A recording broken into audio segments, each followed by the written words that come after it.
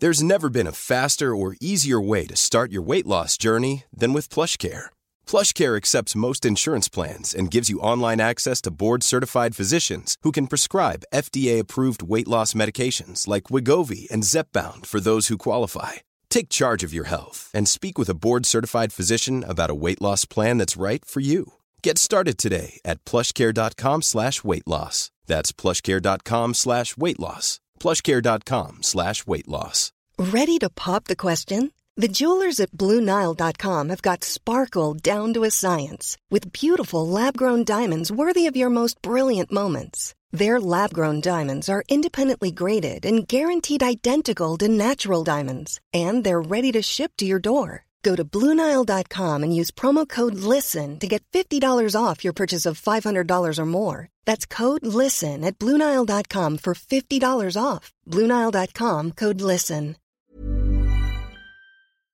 Hey everyone, welcome to the next episode of the Get in Our Home series. This is the series designed to help home builders, homeowners and renovators to get inspiration, guidance and advice from industry professionals, but also homeowners themselves. My name is Peter Kilmartin, and in this episode we travel to County Tyrone to meet Caoimhe and Charlie and their stunning self-built home.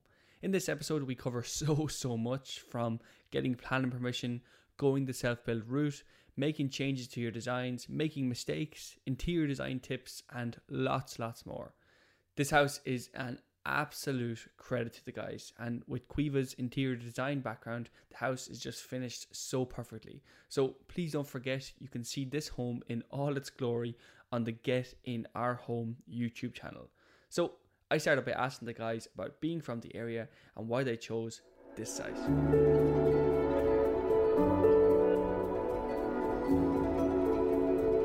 We're in the very northwest of Tyrone in a place called Ahiarn. So we're pretty much in the corner of Tyrone. We're bordering on Fermanagh and Donegal. So we're only roughly about a mile from Donegal here. Oh wow, okay. Yeah. And you grew up here, was it, Charlie? Yeah, I grew up, I guess, 50 metres from my front door here. So that's our home house just across the way over there. So that's where we all grew up.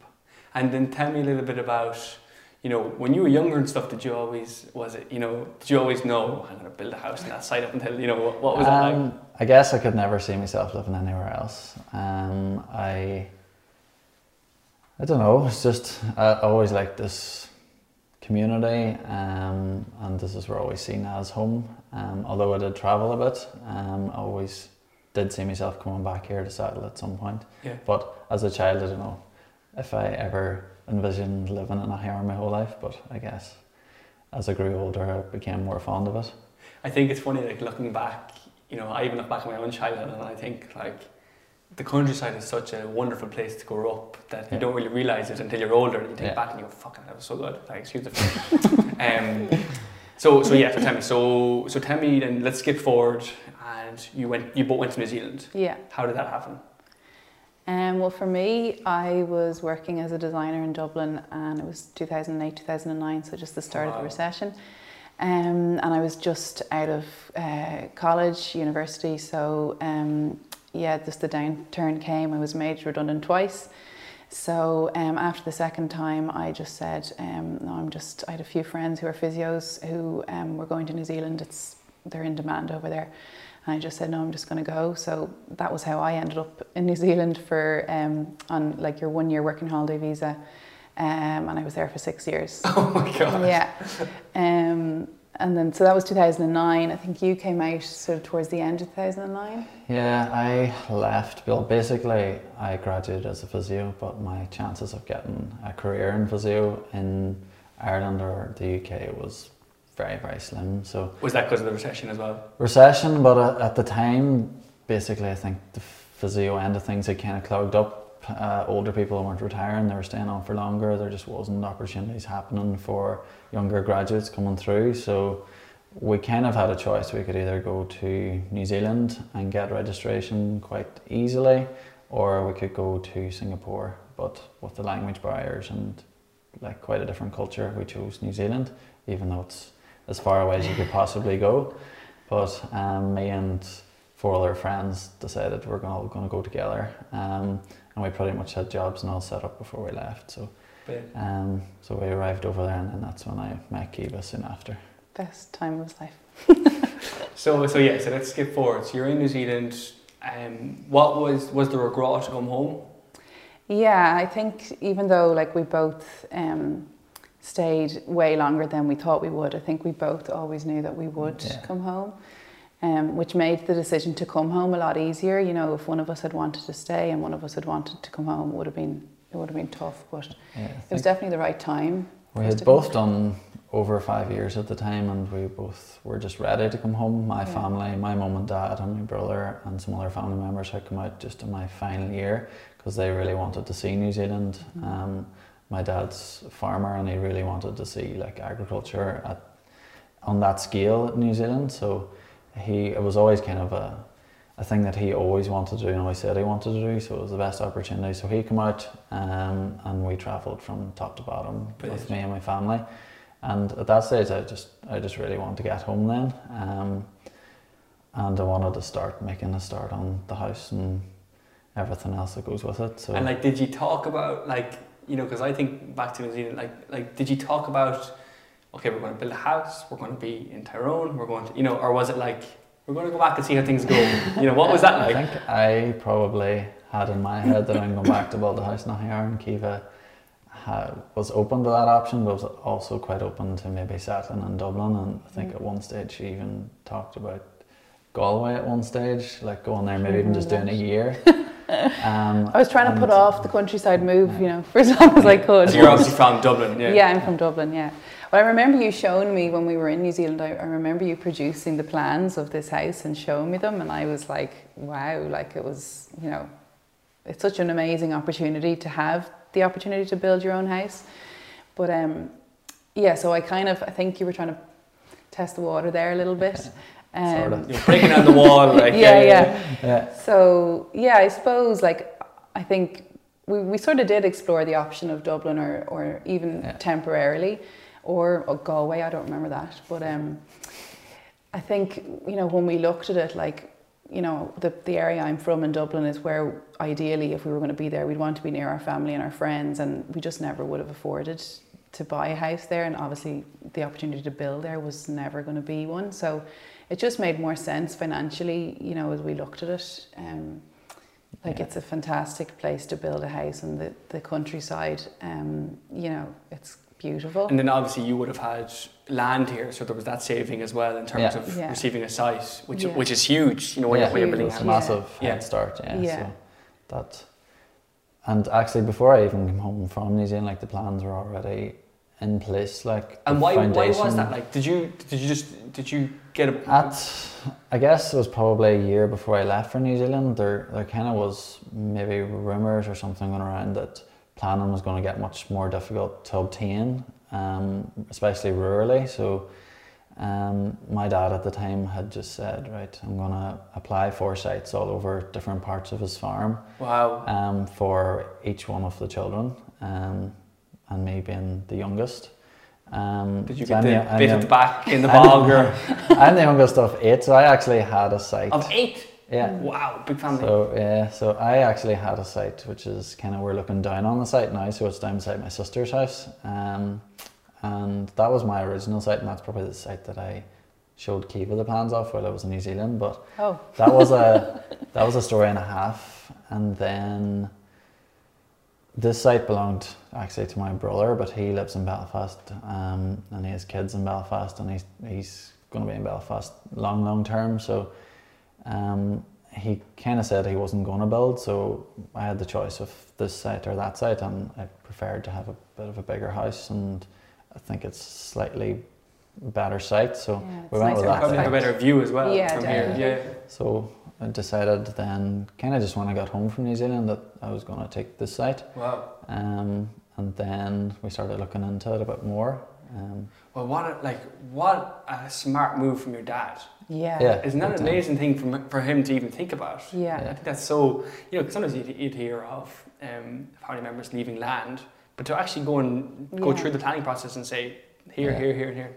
And incredible, I think it's lovely for them, the fact that, you know, they have everybody's 8 nearby children, now, yeah. and like 20 something grandchildren. 6 out of the 8 have built, so it's, you know, it kind of paid off for them to do that, because they're just surrounded by their family and their grandkids, so it's lovely. It's beautiful. And I think once you get your planning permission passed, you have X amount of years then to do something on the site. So you have to, like, in order to keep it active, you can just put in your garage foundation. So that was put in all the sites around, so that then they're there for life. Brilliant, yeah. So there's still 2 sites that are still available. So they'll stay within the family, but they'll go to like nieces, nephews, grandchildren, Brilliant. whatever in years to come. So I suppose then you were always going to build. I guess so, yeah. You know, like all your family are doing it. Your dad is basically teeing you up to do it. Would have been open to maybe the prospect of going to Dublin for a few years, working, living there, and enjoying Dublin life would have been nice. But I think when we came home, we were getting towards our 30s, or keep it was 30, and we were probably just starting to think about marriage, kids, that kind of stuff. So we're like, right, we kind of need to get going with this house. Like, what's the point in going to Dublin and spend 2 years and we'll not actually save, because you're going to spend all your money. So we just got our heads down and saved for probably a couple of years when we got home, and then started to get really stuck into the house. And where were you staying when you moved back then? When we first moved back, I moved back in with my mum and dad. Wow, here. what a big saving, yeah. Kiva, I got a job in Belfast, so I was living in Dublin with my parents, and we were kind of both going between for the first couple of months, and then I got a job in Belfast, so then I was kind of closer to here, but kind of still going between Dublin and here and there. How far are we from Belfast here now? It's about an hour and a half. Yeah. Okay. Yeah. And then I kind of, all out of the blue, an opportunity came up for a job for me as a designer local to here.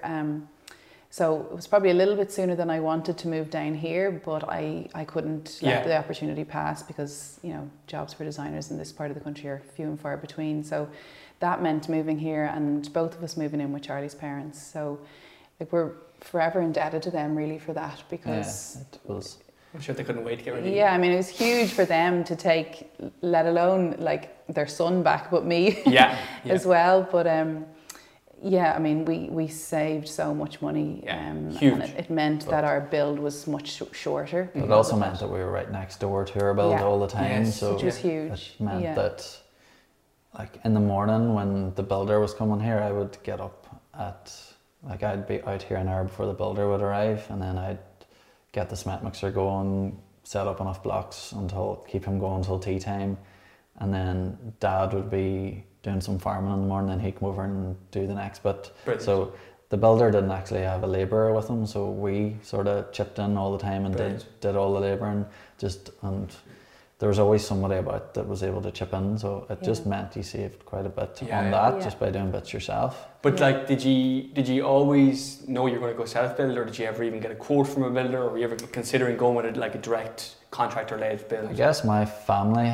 we're probably maybe the 4th or 5th people in my family to build in this area, so they had all gone the self-build route. None of them had went with a contractor, so we probably had a look at it, but it was going to work out much too expensive. Plus, we had my brother-in-law is a builder, so he was able to project manage. My brother is a joiner, and he was able to keep us on the right line of what's next. You need to do this, and he was chipping in. What a huge asset to have. They were such a source of guidance the whole way through. It was brilliant to have them.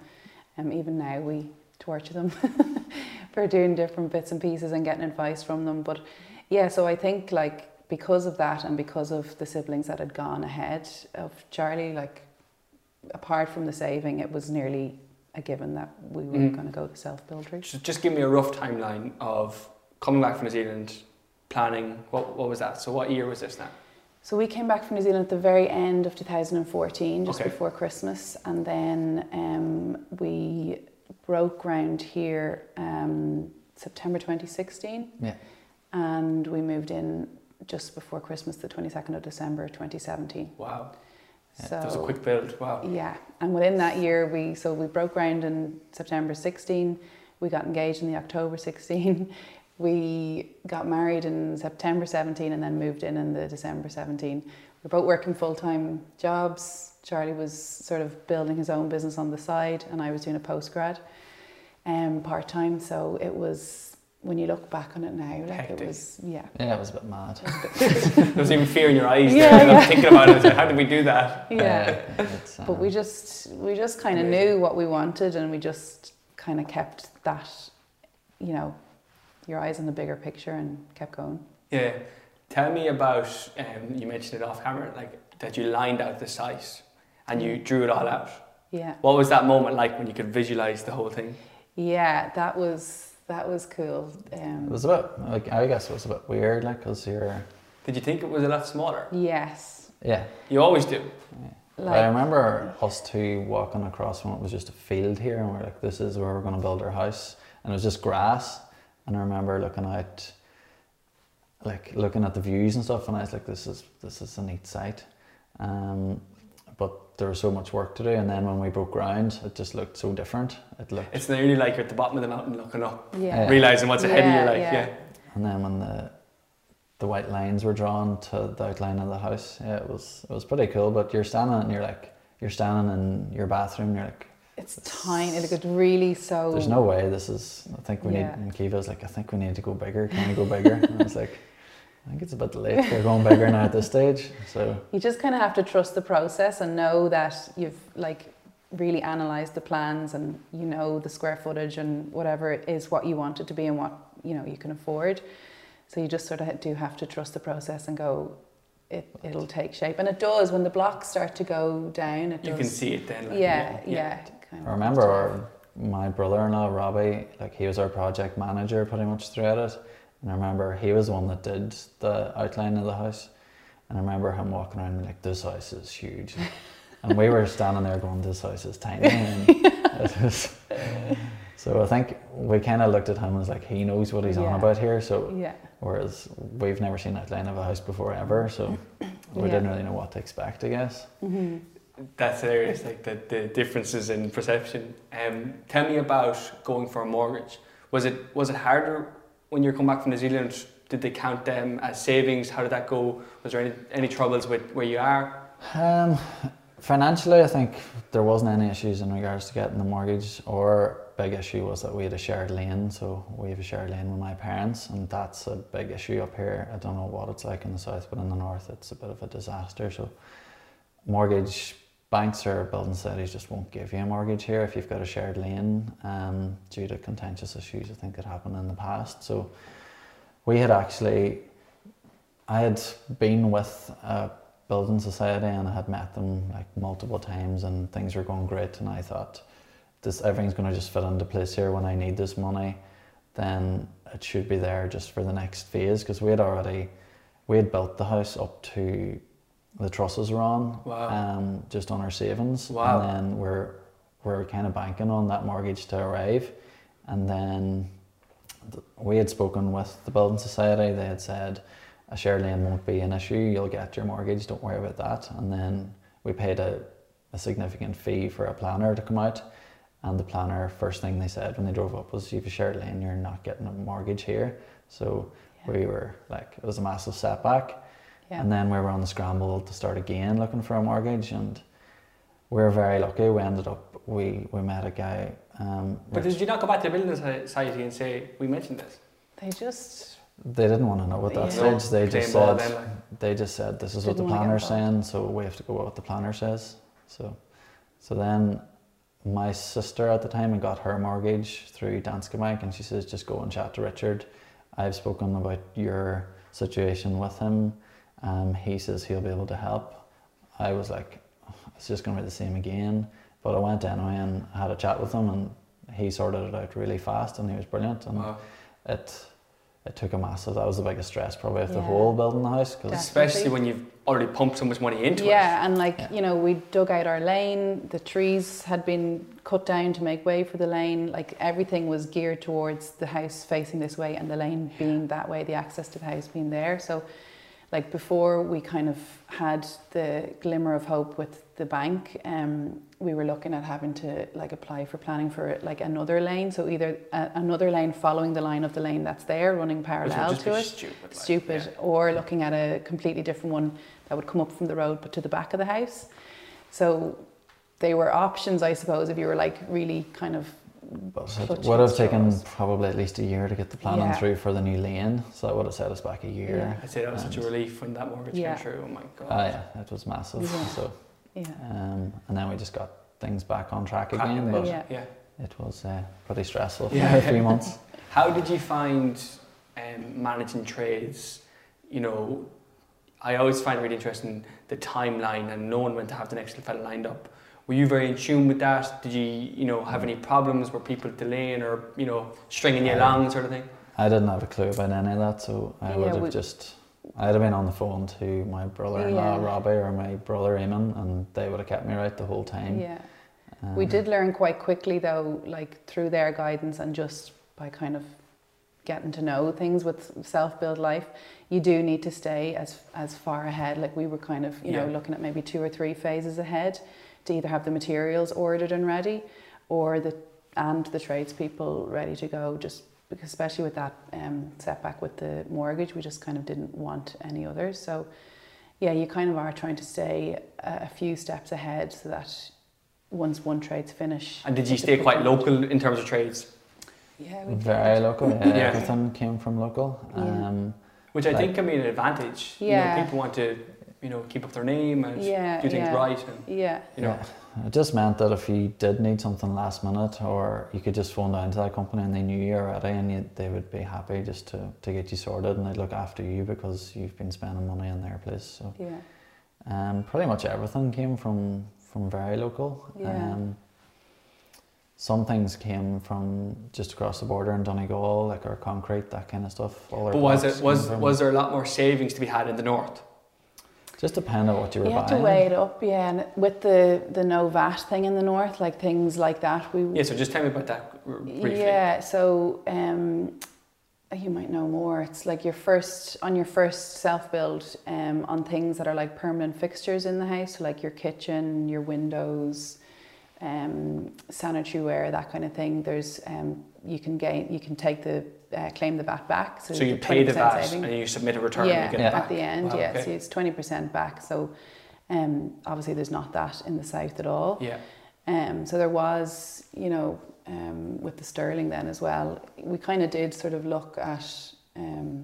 we were mainly using the north because of that. I think there was some things that we had to get in the south. But we weren't able to claim back because we had bought it in the south, so you have to weigh that up and see if it's going to be cheaper then if that's the case. Did you find that you had changed the original plans much from the original design? Because obviously you couldn't change too much because the planning had already been submitted, but did you make little tweaks and them sort of things? Yeah. Tell me. I think when I came on board, obviously we were working with what planning had passed for this site, and when we knew we were going with this site in a 2-story, but we knew what we wanted to achieve out of the interior space and how we would live in it, and the way the house was designed wasn't going to allow for that. So that's one of the things I would kind of nearly do automatically as an interior designer, is kind of really look at the interior spatial layout and make sure there's a really good flow throughout the whole house. And to make sure if you want, for example, a big open plan kitchen with a big island in it, which we did, that's possible for where walls are and doors are and things. So where we're sitting actually was a solid wall on the original plan. So to the front there was another sitting room or reception room, I think, and then the kitchen in the back, and then the sunroom to the right.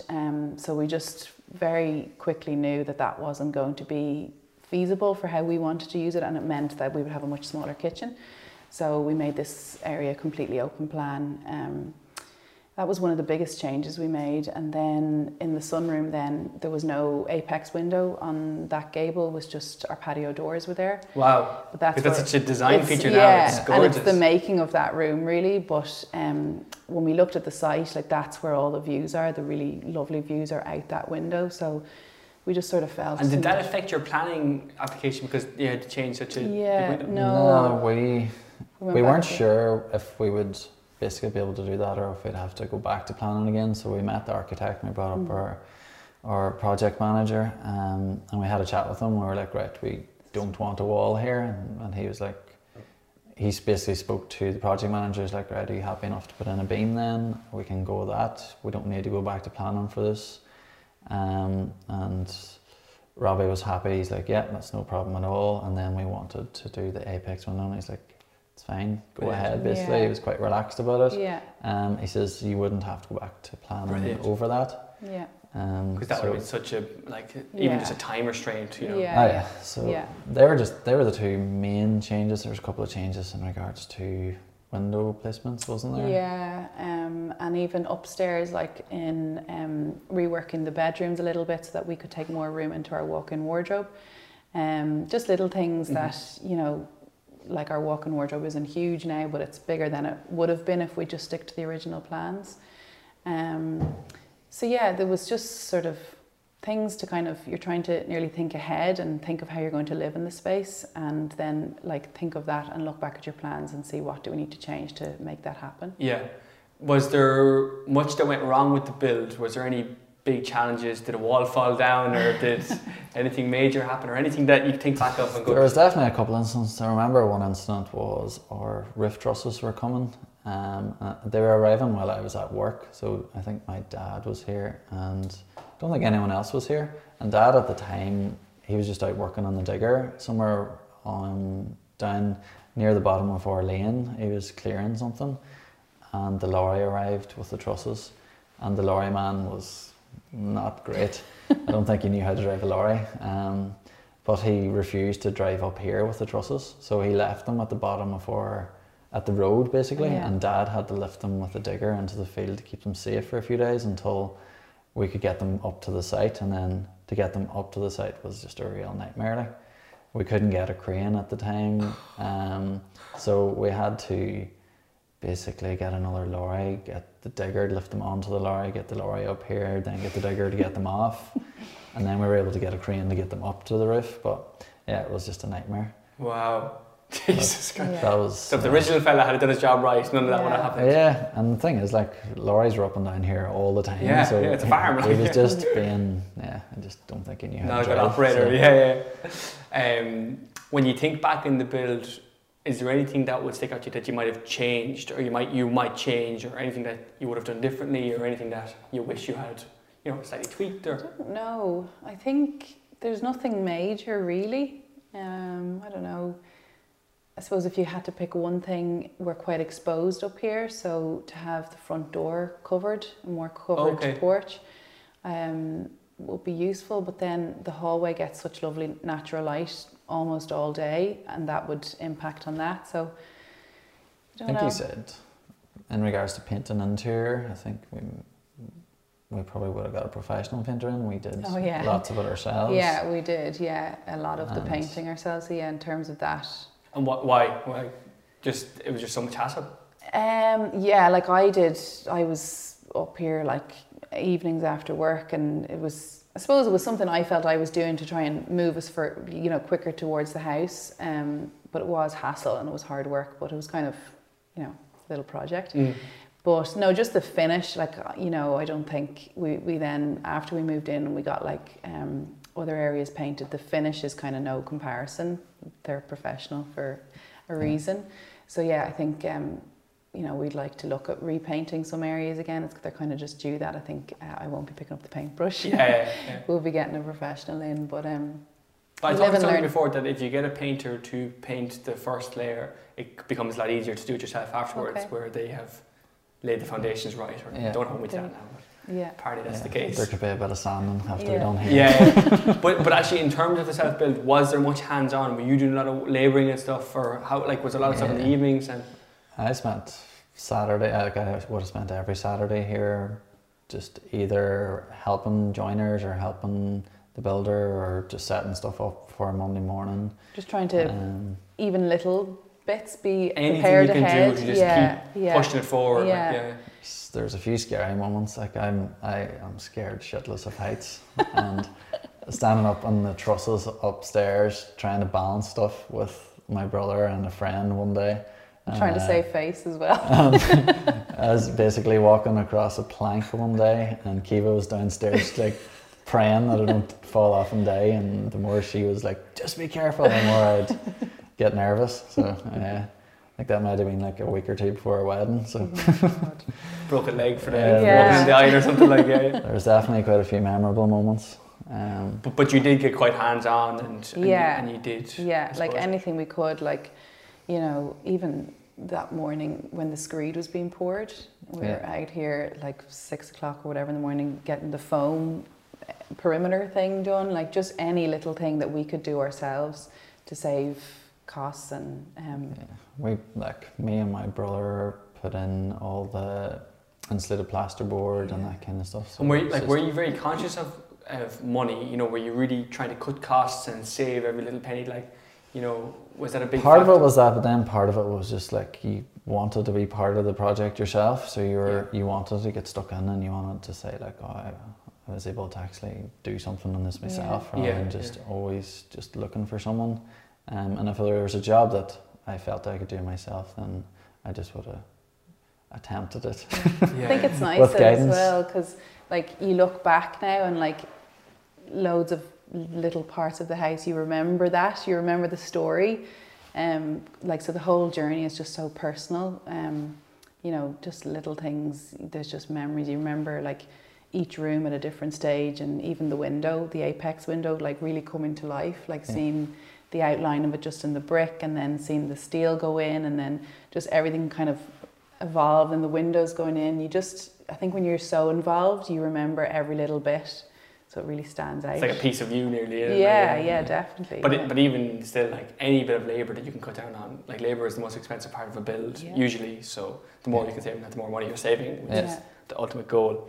The exterior finish, was that brick always the goal, or was there other designs in mind? Or tell me a little bit about that. So on the original plans, it was just the porch that was stone. And maybe one facade on the sunroom, but we decided to take it around when we put the apex window in. Obviously that's such a feature from the inside and the outside, so we took the stone around to that facade as well. We didn't decide, I decided that. Charlie really took ownership of the stone, and you have to hand it to him. I love it. It is, it is. Was that a local company that supplied that? Sorry? Was that a local company that supplied that stone? Yeah, it's Glenbean Stones. What do you call that? They're near Omagh. It's sandstone. Okay. And we were kind of, you know, looking at other houses around and looking at photographs, and we kind of knew we liked that sort of look and those kind of colours, but they also tie quite nicely to the surrounding countryside, which is important as well. And not a huge amount of stone came out of this site, but anything that did was sort of those kind of colours. So the stonework was your baby. You so originally it was the front of the house is what was supposed to be in the plans, and then in the plans it had it that it was just where the apex window was, that was supposed to be stone with the front. There was supposed to be plain, so we just added stone to that. So it just kind of makes the whole sunroom stone then, so I think it's just a nicer look. It means then from the front as you drive up, you've got the two facades, and then like we're quite far back off the main road, but you can see our apex window from the road, so it's just another sort of distinguishing feature, I suppose. But I'll always remember, like you had picked, even though we'd sort of agreed together, it was just like from other houses or photographs, and you had picked the stone. I hadn't actually seen it, so I will never forget that day coming home from work and knowing it had started, and it was like maybe January or February, so it was still like a dark evening, and driving up and just shining my headlights on the stone, lifting the plastic and just being like, ooh, like just to see it, you know, in reality, and see it on the house, because it's the first finished thing really, you know, it's going to be there forever, and it's how it looked that day was more or less how it was going to look finished. So that was that's exciting. Yeah. Kind of like it nearly shows you the finish line. A bit of the finish line. And I think it was a big sigh of relief for him as well. She likes it. Yeah. So then moving into, I suppose, a more finished stage. How did the interior design thing go? Obviously, you would have had a huge influence in that with your background. Yeah. Did you, was this a mammoth task for you? Did you take it very personally? Do you know, because sometimes when you're working with stuff all the time, you can find it hard to connect to your own project. Yeah, How did that? I suppose I had a very clear vision, and it was just very like a natural vision. Like I kind of always knew what I wanted the interiors to look like and for it to feel. There's definitely that element of when you're working on your own home compared to somebody else's home, it is definitely harder to make the decisions because you'll be living with it. But no, we definitely knew like it's a very spacious house. But was it a we? Was it a... Not really, was it? Was it a consultation to Charlie, or was it a, we're doing this? No, it was very much you sort of left me to it, and we're happy to just, trust my judgment on it.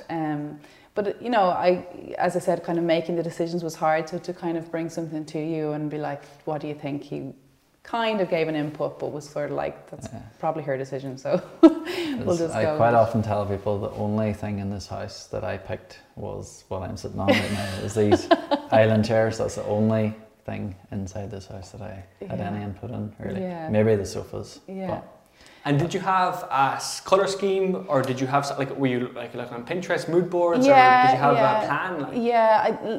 I did look to kind of Pinterest and Instagram to a point, but it sort of wasn't how it is now in terms of house account and home inspiration. But yeah, so I definitely did look to those places like in interiors magazines and stuff for inspiration, but it kind of was just all in here nearly. So we just knew the house is, obviously very spacious, but I still wanted to bring, a cozy, homely feel to it. Yeah. So we kept the colour palette very light. It's mainly greys throughout everywhere really. And I suppose just to kind of keep a very cohesive feel throughout the house, because it is open plan down here. So the colours may not be exactly the same, but they flow and work really well together from space to space. And there's just sort of, little things will visually tie the space together. And then just using as much sort of different textures and patterns to just really cozy up the space as much as we can. So yeah, I suppose the vision was always very clear. And even in terms of picking, say, tiles and things like that, we went with a local company for all our tiles, and they also did all our sanitary ware and bathrooms. So I found working with local companies as much as possible, they kind of went that extra mile. Like if I came to them with, this is what I want, they mightn't have it, it mightn't have been in their range, but they went out of their way to get me a sample and get it in for me. So it paid off in that respect. But no, I was sure of what I wanted, and it was always a clear kind of vision, even from paper level, of what we wanted to achieve. But what I love about this is there's a real uniformity to it, which is great. But also the whole thing ties in together, which is really, as I said to you off camera, it's really unusual to have such a big house and to still feel quite cozy and homely, which is, I think, is a huge credit to you to be able to do that. Thank you. Actually, what square foot is this house? It's about 3,000. I think it's just under 3,000. Yeah, so it's a big space to make feel so warm, which I love. Yeah. But as well as that, we've kind of gradually added things. So when we first moved in, we only had curtains in the 2 bedrooms, that one spare bedroom in our bedroom. We'd no curtains or blinds or any other window treatments anywhere else.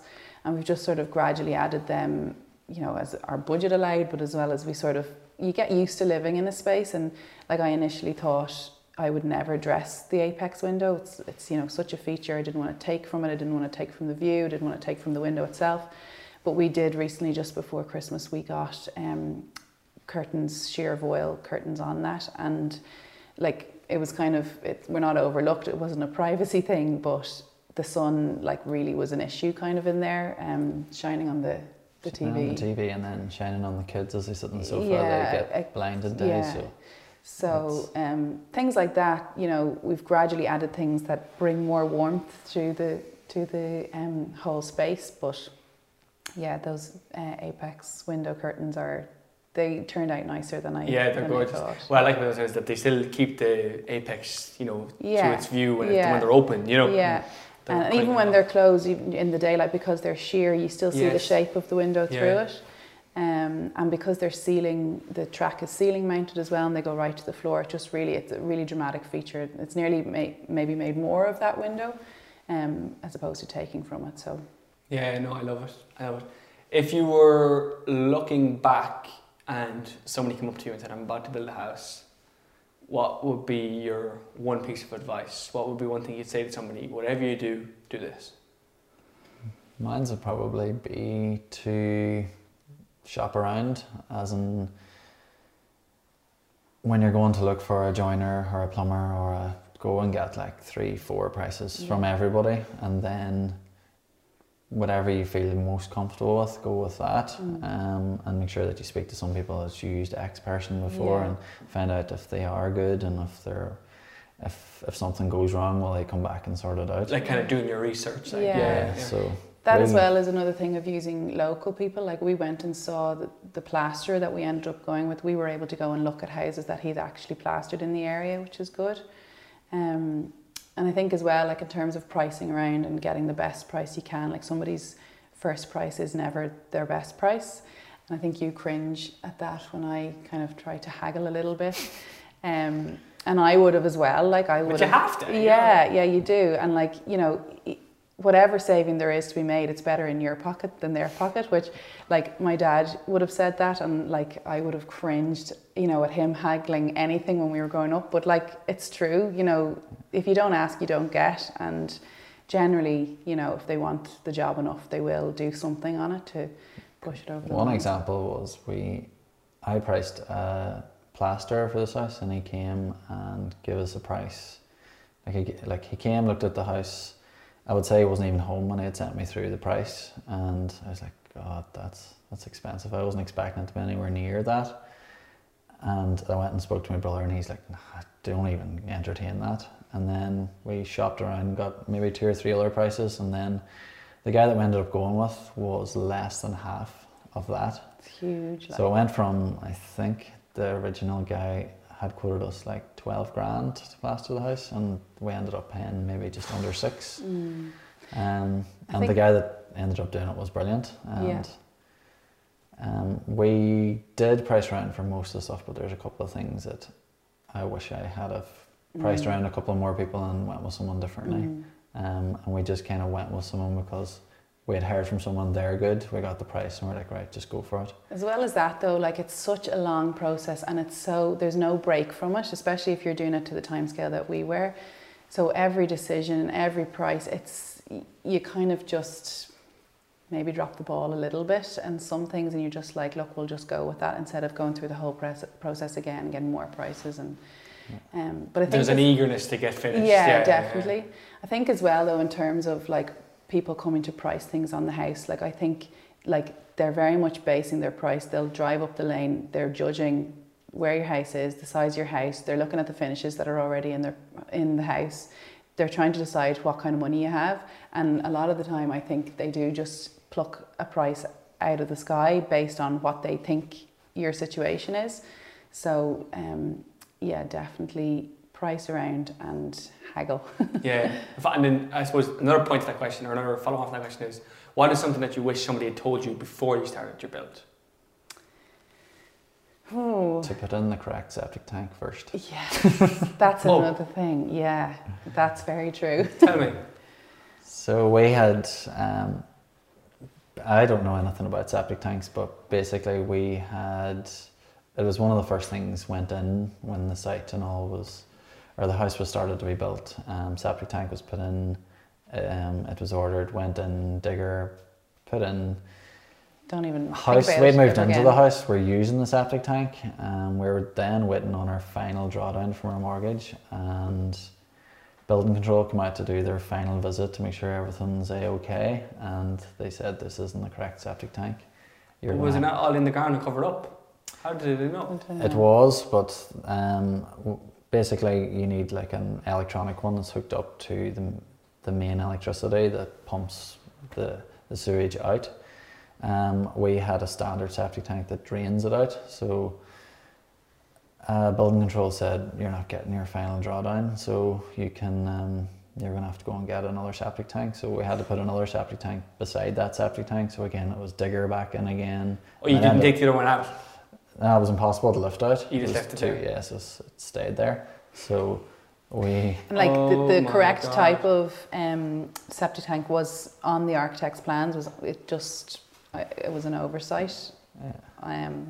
It just was missed. And was that a big additional cost then to get another one? And Yeah. The new one cost, it ended up costing us maybe £2,000, which like our final drawdown was maybe like 15 or something, so it already was two gone from that there over something when that we you're trying thought to finish, you know, over something that we thought was okay Done and dusted. and forgetting done and about it, dusted. yeah. Like it's the last thing you ever think about is your septic tank.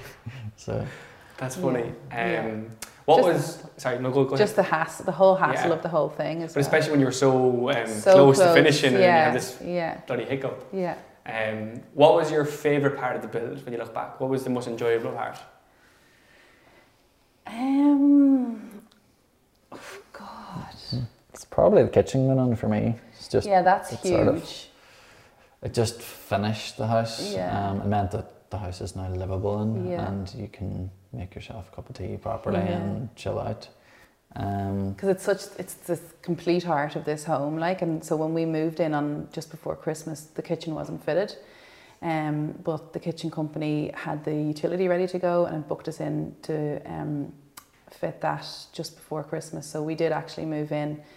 We just plugged in our fridge. We had a sink in the utility with a George Foreman grill, and it was like that for like a month or 6 weeks or so before the kitchen was fitted. So yeah, that was a big day when the kitchen went in. The kitchen sort of arrived, and then our sofas arrived around the same Yeah. time, so it sort of Really finished finished that it room off. Everything off. started to Yeah. come together. We're sitting yeah. on like deck chairs in our sunroom Yeah. watching TV Yeah.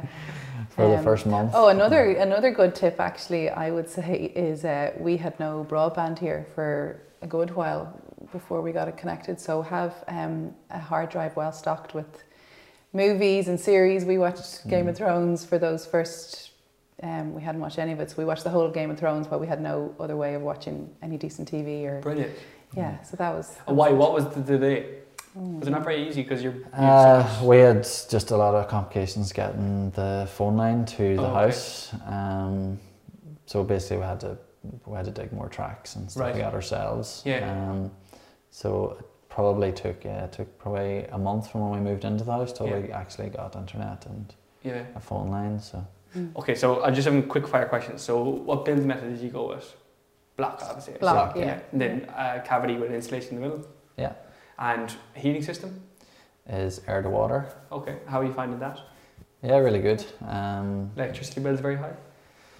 During the winter and the cold months, your electricity bill definitely goes up Yeah. significantly. Yeah. But then during the summer, the house is fairly passive. Like it doesn't be on at all, apart from to heat the water. And Yeah. then because it's warm outside, it easily heats the water inside. So Yeah. Because of it's the just kind of insulation. ticking over. Yeah, because of the insulation as well. Like it's really well insulated, so it really doesn't lose heat very quickly at all. Like it's yeah. We put in the cavity insulation, but then we also put in 50mm insulated plasterboard inside the house as well. Wow, so okay.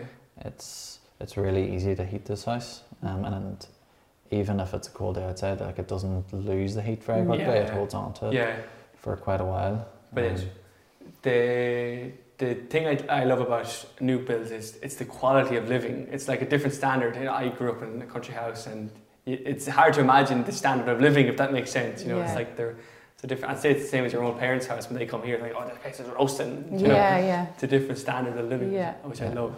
And it's like an even heat throughout the whole house. Like, so you'd find, like, even at my house at home or even in your parents' house, like, the room they're in might be really warm, but then you go outside or upstairs and it's not. But here it's just like an even, comfortable heat Yeah. ever. The $1 million question: how much do you think, roughly speaking, did it cost? It's hard to say, but I'm going to put a guess at it. Probably it would be under 250, something like that. Between 230 and 250, I would say. That's sterling, obviously. Yeah, sterling. Yeah. Yeah. And were you very conscious of that towards the end? Were you like, did you have a spreadsheet, or were you keeping track of receipts and bills? We had to keep track of that for the the VAT VAT return anyways, at the yeah. end. But So I assume that gave a good indication. So Yeah. I didn't really keep track of labour costs as much. So that's just a real guess, really. But wouldn't it be so interesting, because you were finished up by 2017, wouldn't it be so interesting to see the cost now with COVID and with all the material crisis and stuff? Yes, I wouldn't be shocked if it was 30-40% more. Easily. I just think what I love about this house is it's really true to itself, in the sense that it's not a mad design on the outside. You know, it's quite traditional, but yet when you walk inside, it's just got this real modern feel, which is still quite contemporary, which is what I love. And what did your parents say when they came in? What were their thoughts?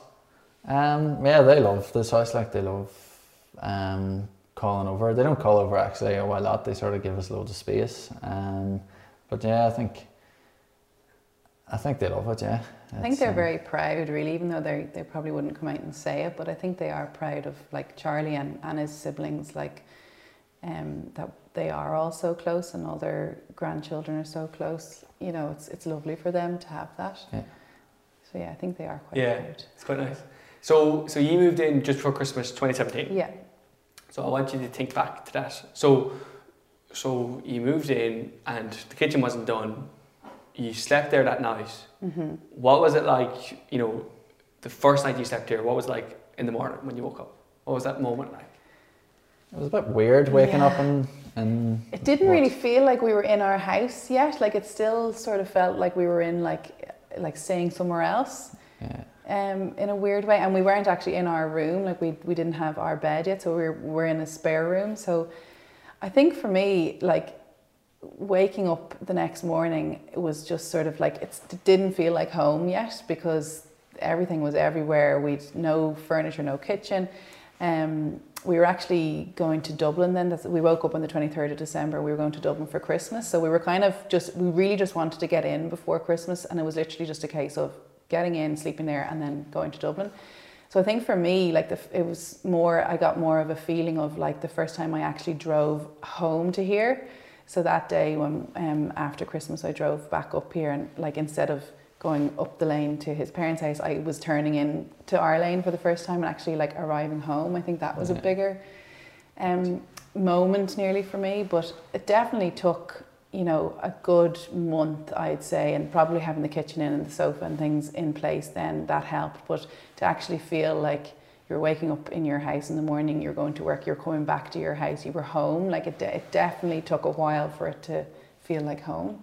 And probably the first 3 months things changed significantly inside the house as well, so you're always kind of looking forward to, I'd be going to work and, like, something new was going to be there when I got home. So maybe it was the kitchen, or maybe it was the sofas arriving, or maybe it was the bed, or there was people here still working, so, like, there was people here painting the doors and the architraves and all that kind of stuff. So you're always coming home and seeing something quite different, which was always nice, like. So it probably was like another 6 months before we actually settled, until there wasn't people coming in and doing bits and pieces, to where then we actually just left the house for a wee while, and we're like, right, let's just chill out here for a wee bit. We're just living it. I think that was nice, so that moment when it was like, you know, everybody's gone, nobody's annoying you anymore, and you can actually enjoy the space. Definitely, Is this your forever home?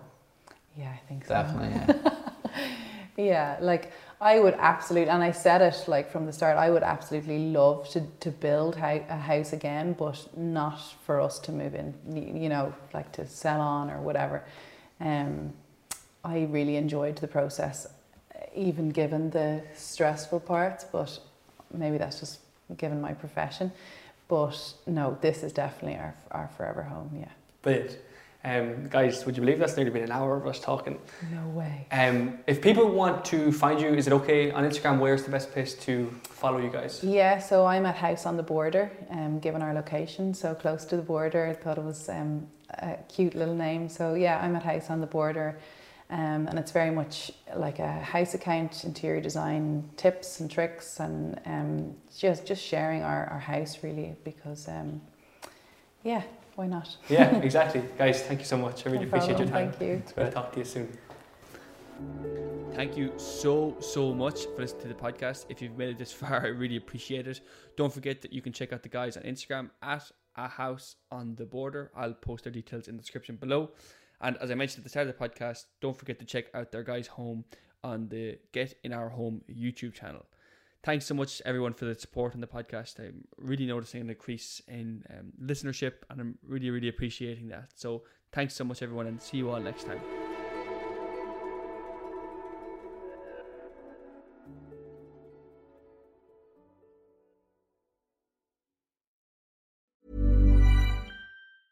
Even when we're on a budget, we still deserve nice things. Quince is a place to scoop up stunning high-end goods for 50 to 80% less than similar brands. They have buttery soft cashmere sweaters starting at $50, luxurious Italian leather bags, and so much more. Plus, Quince only works with factories that use safe, ethical, and responsible manufacturing. Get the high-end goods you'll love without the high price tag with Quince. Go to quince.com/style for free shipping and 365-day returns.